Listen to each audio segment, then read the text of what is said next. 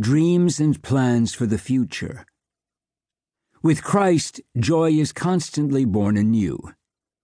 Evangelii Gaudium. The Gospel of a Fulfilled Life. The joy of the gospel fills the hearts and lives of all who encounter Jesus.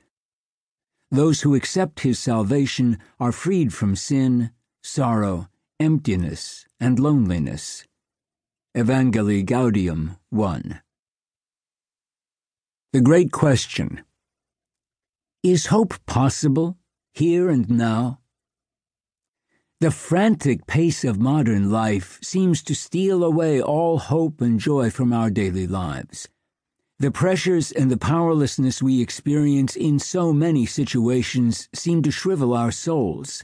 The countless challenges we face stupefy us, paralyze us.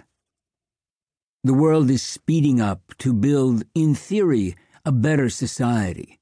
Yet paradoxically, at the end of the day, there is no time for anything or for anyone. We have no time to spend with our family or our communities, no time for friendship, for consensus, or for reflection. We should ask ourselves, how can we enact the joy of the gospel in our daily lives, in our cities? Is Christian hope possible here and now? These two questions shape our identity, the lives of our families, our towns, and our cities. Homily, March 25th, 2017. A salad with oil. Jesus had just finished speaking about the dangers of wealth and about how difficult it was for a rich man to enter the kingdom of heaven. Peter asked him, "We have left everything and followed you.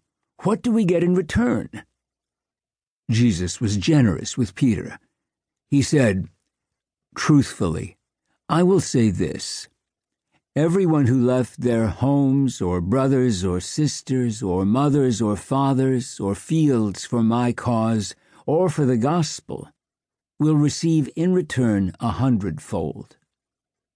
Peter probably thought, "This is good business then. If I follow Jesus, I will earn 100-fold.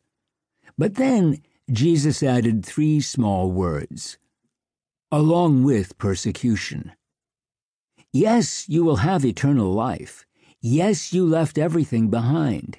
Yes, you will receive many things here on earth as well. But you will also be persecuted." It's like salad, served with the oil of persecution. This is a Christian's reward. This is the path that a person who follows Jesus has to take, because this is the path that he took. He, too, was persecuted.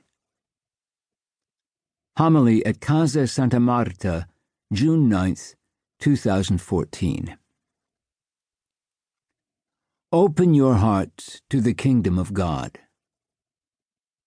In the parables, Jesus tells us that the kingdom comes into the world humbly, growing silently yet surely wherever it is welcomed by hearts open to its message of hope and salvation.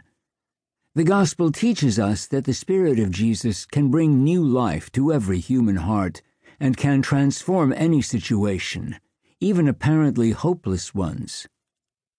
Jesus can change everything. This is the message that you are called on to share with the people around you, at school, in the workplace, in your families, in your universities, and your communities.